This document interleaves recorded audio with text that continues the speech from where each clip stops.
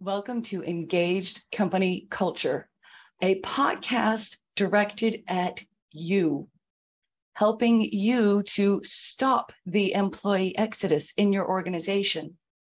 This podcast has 3 different types of episodes. First, you have tips, tricks, observations, stories, research from me, Dr. Catherine Weiberg of Profitable Alignment.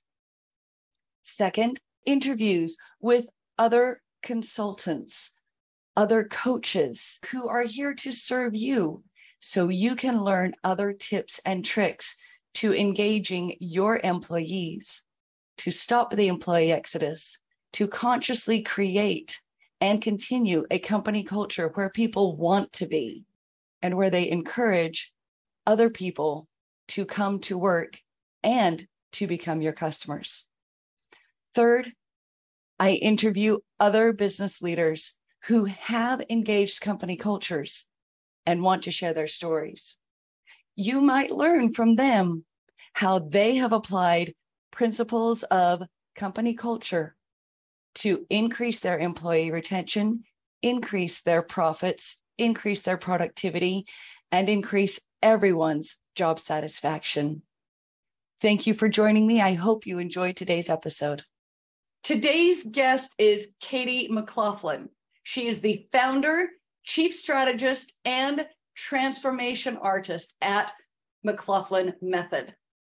She helps organizations create engaged employees and a positive, inclusive workplace culture. She uses techniques from improvisational theater to rehearse common scenarios in the work environment and adopt behaviors that support organizational goals. I have to tell you, this got me super excited when she and I were first talking. Katie has over 20 years experience facilitating, teaching, and coaching. Before starting McLaughlin Method, Katie earned 2 Horizon Awards for her trainings, supported software implementations with robust change management programs, and developed countless onboarding programs for sales, customer service, and other customer-facing roles. Katie is passionate about people, dancing, and travel. She believes we can build a better world one interaction at a time. And I have to say, talking to Katie always makes my heart dance. So I hope that you will enjoy this as much as I do. Katie, welcome to Engaged Company Culture today. Oh, well, thank you, Dr. Catherine. I'm so excited to be here, and thanks everyone for joining us and for listening. I love that you use improvisational techniques with business situations, because we often hear you need to role play and practice, and it gets so concerning sometimes. But I read in a business book called To Sell is Human that improv is the easiest way and the most effective way to learn sales techniques, as well as everything else, quite frankly. I'd love to hear a little bit about the improv techniques that you use. Yeah, I'm so glad to hear that was mentioned in that book, and I'll have to add that to my reading list. But you're absolutely right. If we really think about what it means to be human, we are improvising every day. And to be a successful salesperson, to be a successful manager, to be successful in life, and especially in business, you have to be able to improvise. Now, what does that actually mean? It means whatever comes at you, you're able to kind of intake, process, and then make a decision on how you're going to respond. So there's a lot of companies actually out there who are trying to bring theater and especially improv into the business world. And I will tell you that a lot of the things they focus on are collaboration, creative thinking, right? So thinking outside of the box, and then connection, right? So helping to kind of see the other person as having good ideas. So there's a lot of tenets of improv that you might hear. There's a number of business books actually out there. And some of the tenets are yes and. So as opposed to saying no to someone's idea, saying yes and then adding to it. So yes, and I particularly love this piece of that, or I particularly think this nugget of what you were describing is the most important. Focus on that. It doesn't have to be agreeing with everything. So part of how I engage with my clients is teaching some of those principles, but most importantly, I give you body-based exercises to use to improvise. So to learn what is your gut response when something happens in the workplace, because if we don't know what that is, we're just going to immediately respond with that first emotion, which is usually not always the most supportive, right? Of a team, not always the most professional. But that said, your emotions are valid. And so knowing what's going on there then can help you make a choice on how you want to respond. And so I use theater where you take your, for those of you who are watching, you're going to get a better sense of this because I'm going to act it out. But so essentially I'll give you a prompt. And so I've got a manager who needs to go into a meeting with a one-on-one, and they have to deliver negative feedback, constructive feedback, etc. So their reaction of like, how do I feel going into this conversation? That might show up in an image using larger than life images. These are not actually how you show up in a conversation at work, but the manager might kind of put their hands up in front of their face and scowl, and really they don't want to be there, right? And if we think about, so just creating that image, there was so much tension for me in my upper body. I was closing my eyes, lots of tension in my face. I don't want to go into a meeting with that energy, with that level of tension, because then that's just going to filter out in the way I speak to the person I'm in a one-on-one with, and likely going to keep my brain kind of in that like fight or flight mode where I'm not really using the rational part of my brain in the same way that I could be if I took a moment and relaxed, got honest with myself of what I was worried about, and maybe did a little pep talk for myself, tried to reframe, how do I really want to be? And maybe that new image I want to create is some kind of like offer of like a hand forward and openness of like a kind of come with me, maybe that's kind of the actual feeling I want to create, and bringing that intention into that conversation is going to impact, again, all those word choice things, how relaxed you feel, etc. I totally and completely love the visuals of trying to push everything off or trying to invite somebody in. I also love that you mentioned reframe, because my thing is reframe, rewrite, redesign. So if you're looking at it differently, I love the way you said, what do you want to create instead of what you're already creating? And look at it differently. Same situation, different approach, different framework. And from there, you can rewrite how it's going to go and then redesign the future. Mm-hmm. So your method and my method, they mirror each other in many ways. Absolutely. Except that I don't do the improv. So right. I think it would be helpful. I just love everything that does. It's every mode of learning is involved in what you're doing. Yeah, absolutely. And especially I think the most successful way that I've used this method is in groups. I frequently work with teams or even maybe a cohort of leaders. And when they get a chance to, if they're all responding to the same prompt, they get a chance to see that they're not alone in how they might feel. And so that immediately starts to disarm anyone. You get to be more honest, more transparent, more vulnerable with each other. And then you can also start to appreciate that we all have differences that we bring into the workplace, different opinions, different ideas, different backgrounds, different identities. But many of us experience a very similar emotional landscape. And when we start to acknowledge that there's something inherently human about how we react, then we're better able to, like you said in my intro, you're better able to use inclusionary behaviors when interacting with your team. You don't immediately feel like, oh, you're different than me, when you can start to see, hey, we're actually kind of the same. Compare as a form of empowerment instead of a form of beating yourself up or thinking you're better than somebody else. Right. Suddenly you can say, oh, I do this well, and therefore I can help this person. Or this person does that well, and therefore that person can help me.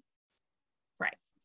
And seeing that, especially in that method that you're using, the McLaughlin method, I think that, again, as people are disarmed, as they recognize that we're different, but we're the same. I should say we're different and we're the same, following the yes and perspective. Because but has a tendency to discredit what you said before. That's why we say and, it's so we can build on it and increase on it. So how can people resolve personal conflicts at work? I anticipate it comes out of the disarming and so forth. Totally. Conflict has been a big theme for me with my recent clients and in many of the different workshops that I've done with them. And really, the core of conflict is unspoken expectations, where, like, I as a leader expect that this thing is going to take X amount of time and to complete. And when it's not completed at that stage, then I'm going to start to bring up feelings of frustration. I'm going to start criticizing and maybe asking really pointed, not the kindest or softest questions of the person who has not completed their work. And then if we flip that on the other side of the person who has been asked to do this work in a period of time, they might have the unspoken expectation that this thing has to be perfect before I bring it back to my leader, that they might also expect that if they ask for help, that their leader is going to think that they are, inadequate, unskilled, unable to handle the work. And so there's kind of this emotional conflict that is breeding on both sides of that conversation. And ultimately, a lot of conflict is going to come from like our past. So a number of things that have influenced, whether that's the media and how the media portrays leadership and management, the stories we hear from friends and family about their relationships at work, and then of course our own experience of relationships at work, where we might have, experienced a toxic leader who felt all those things and expressed all those things that employee was feeling of, you can't ask for help, and if you don't meet this deadline, you are out of here. So we're bringing that all into our work relationships, even if those circumstances and what I call workplace hurt, if that workplace hurt didn't happen in this workplace, it doesn't get left in the old workplace. We bring all of that as baggage that informs how am I supposed to show up. That was fantastic. I'm thinking of all the places where I've seen that type of thing. And it's again, reframing. I love that you're talking about emotional connection, that you're talking about your baggage from one place to another, that conflict is all created from unspoken expectations and unresolved expectations as well. I almost had nothing I could say because it was so fantastic what you said. And all I could think was all these places. If only they understood that if it's spoken, it can be dealt with. Right. Sometimes, like you said, when it's spoken, it creates the problem. However, that still can be dealt with. So I'm so glad you mentioned that, like, when it's spoken, it can be dealt with, because like if you were to ask the majority of people in the workplace today, how much, like on a scale of 1 to 5, like how much do you like conflict, with 5 being, I love it, and 1 being conflict, I'm going to run away. Most people would be on the like latter, like lower half of that scale. Because like the number of times I can think back in relationships, friendships, like just my experience in society, people are always like, oh, I hate conflict. And a big part of that is that we have never developed the communication skills to engage in conflict. And even beyond that, I believe that, you know, you can go and take a conflict resolution class, which is going to give you language framework for, try, I statements and, try to avoid you statements, and a variety of other techniques. And those things are great when you're ready to actually have those conversations. But most of us don't have that understanding of ourselves in order to be able to articulate, why is this conflict coming up for me? And what does it feel like? What's the impact on me? And what does that bring up? And that's why I use this technique, this body of work called image theater, is that you don't have to be able to say, I'm afraid. You don't have to be able to say, I have no idea what I think I'm doing. You can use your body and your facial expressions, which is kind of a universal language, right? We hear stories all the time of when you're engaging with somebody who speaks a different language than you, that you can kind of mime something and figure out what somebody needs. And so we're using all of that as a way to express and understand, how do I actually feel in this scenario? What's going on for me? And then, like in both sides, how can I start to understand what's happening on both sides of that conflict? Excellent. Thank you. I'm thinking of times that I personally have avoided the conflict, whereas I was doing a training at an organization recently, and one of the attendees said, I love conflict. I thrive in conflict. It is so much fun. And it threw everybody else off. But at the same time, we didn't fully delve into, we did a little bit, but we didn't fully delve into what this person loved about conflict. Mm-hmm. But some of it is the give and take communication. And being able to express herself and say, this is what I love, and then hearing the other person's perspective. I remember I've had job interviews where somebody would ask me, so how do you respond to conflict?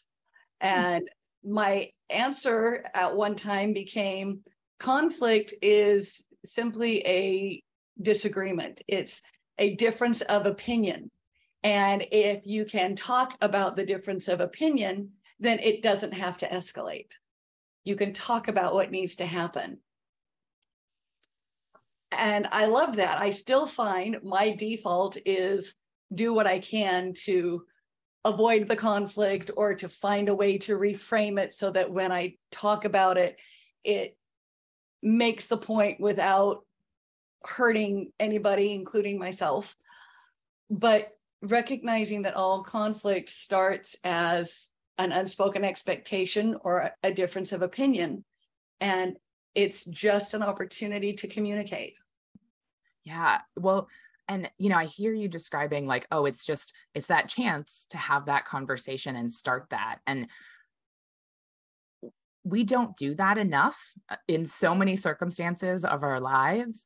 It's one of the reasons why romantic relationships can be so hard.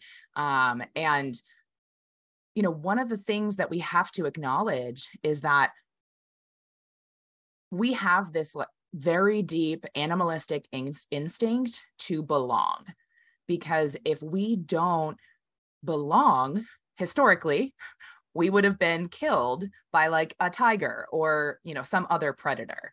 And so we evolved to want to be part of the group. And it's very common for any of us to see some kind of difference as a possible warning sign of being, I'm going to be outside of the group now. And I don't mean to just have that be instinctual, because we also learned that behavior as children. If we think about back to like elementary school and middle school, when you could be ostracized, you're in the group one day and you're out of the group the next day. Like, we learned that very tiny things can cause you to be on the outs. So exactly. It's important that we like acknowledge that this is a thing that all of us struggle with. So what would you recommend for helping people not feel like they're on the outs, so that they can feel included in the midst of the possibility of conflict and stuff? I'm so glad that you asked that, because it's important that we start with ourselves. We can't control anybody else. And it's really easy for us to just take something else that happens externally and turn it into a personal thing, right? So, if you're somebody who's a person of reflection and would want to just kind of respond to questions and not use my method, that's okay. But one of the questions I would ask that you think about is like, is this actually about me? And if it's not about me, how am I making it about me? Right. And then asking yourself, like, what does that feel like? And now that some of that can be really deep work, right? So you might want to unpack that with support, right? With a coach, with a therapist, very pro, all of those things. But the other thought that I have for you, and this is something that I literally did this week, where I was approaching something in my business and I just didn't want to do it. I wasn't motivated to do it. I was really disconnected. And so I used my own method. I was like, Katie, you have a method that can help you understand what's going on for you, so you don't bring in that energy that you like want to leave at the door, right? So I asked myself, okay, so what's going on? Why don't I want to do this thing? And I was like, oh, I kind of feel like this, and I kind of feel like this, and I might feel a little like this. And for those of you listening, you probably could hear the tone of my voice really changing and sounding very slumpy, right? And so then I tried to ask, I shook it off. So if you're following along at home, you can play this game. But then I asked myself, okay, how do I actually want to feel when I have to do this thing? And then I actually went through a series of kind of power poses where I was like, yes, or, I can do this, right? Or, some kind of like authoritative type, body position. And there's so much science out there about how, the psychology, right, of your body positions, and how if you held a power pose for like 30 seconds, it produces all these endorphins, right? So that's a way that like anybody could just use little nuggets of my method to try to understand yourself better. I love it. So as organizations incorporate all of this, what does it look like? What changes have you seen? Yeah. So I guess I'll clarify that I use the method in programming to help uncover that, like what I call the gunk that keeps us stuck. I'm not necessarily training them to use this method in their workplace, because, that can potentially open a can of worms. Right.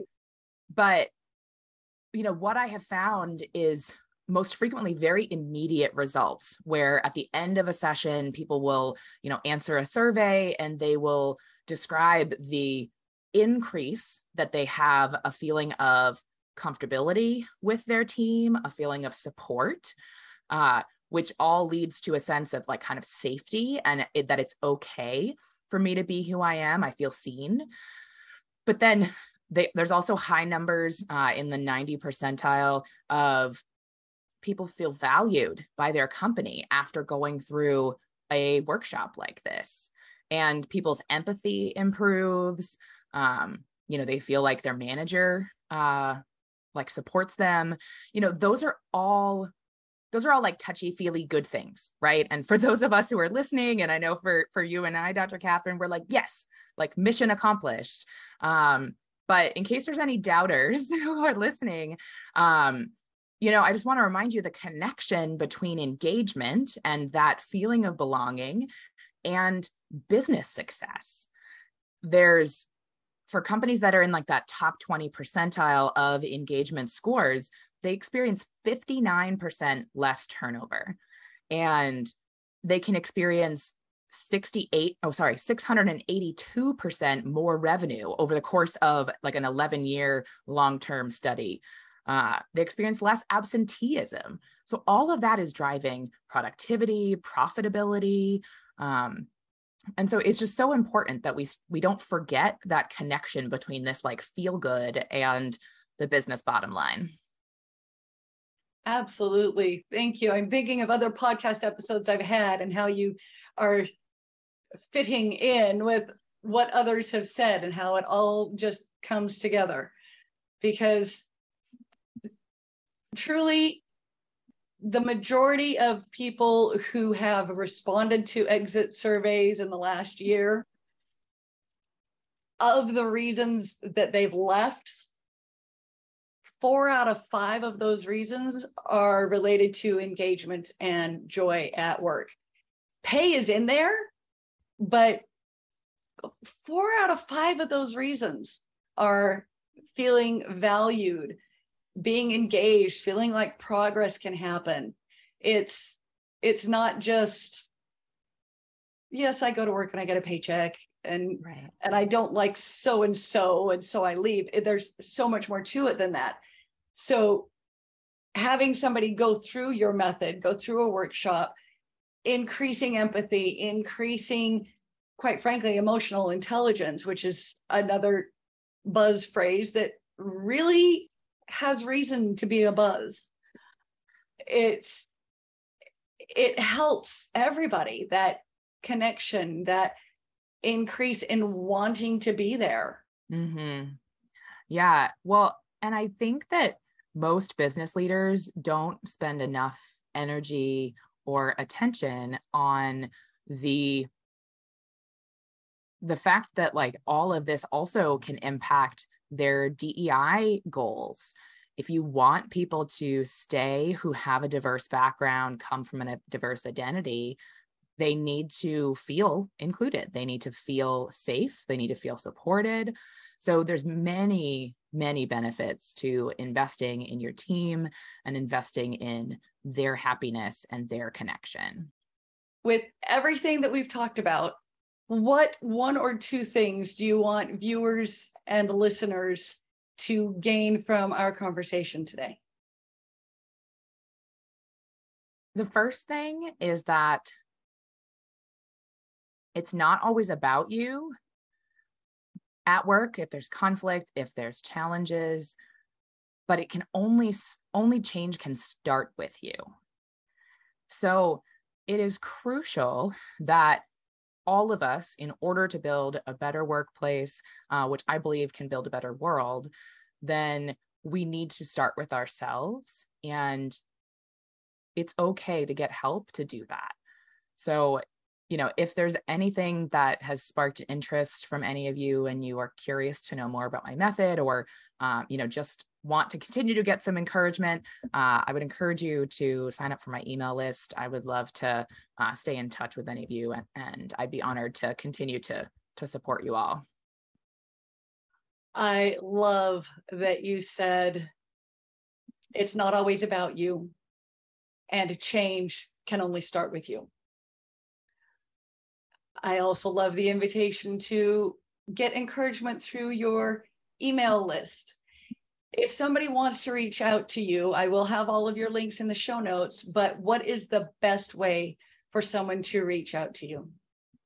The best way, go to McLaughlinmethod.com. You can contact me directly right there. And I've also got a link to my LinkedIn page where I'm super active and would love to, connect one-on-one as well. That is absolutely fantastic. Everybody who has been listening and viewing, I hope you have enjoyed our time together as much as I have. I have learned, which is one of my favorite things. And I see all kinds of ways that the McLaughlin method can be used in the world, in in real life per se, by improvising and allowing us to become disarmed and vulnerable and really understanding ourselves so that we can reframe, rewrite, and redesign. The McLaughlin method is one of those fantastic tools. Thank you so much, Katie, for being here, and everybody who has been listening or viewing, thank you. Thank you. Thank you for listening to or viewing today's Engaged Company Culture episode. I hope you have enjoyed the episode. I hope you have learned something and have something that you can apply today to engage your company culture and encourage your employees to enjoy work, looking forward to Mondays instead of only looking forward to Fridays. If you liked this episode, please share it with someone else you know. Also, like and subscribe to Engaged Company Culture anywhere you listen to podcasts. Thank you and have a wonderful day.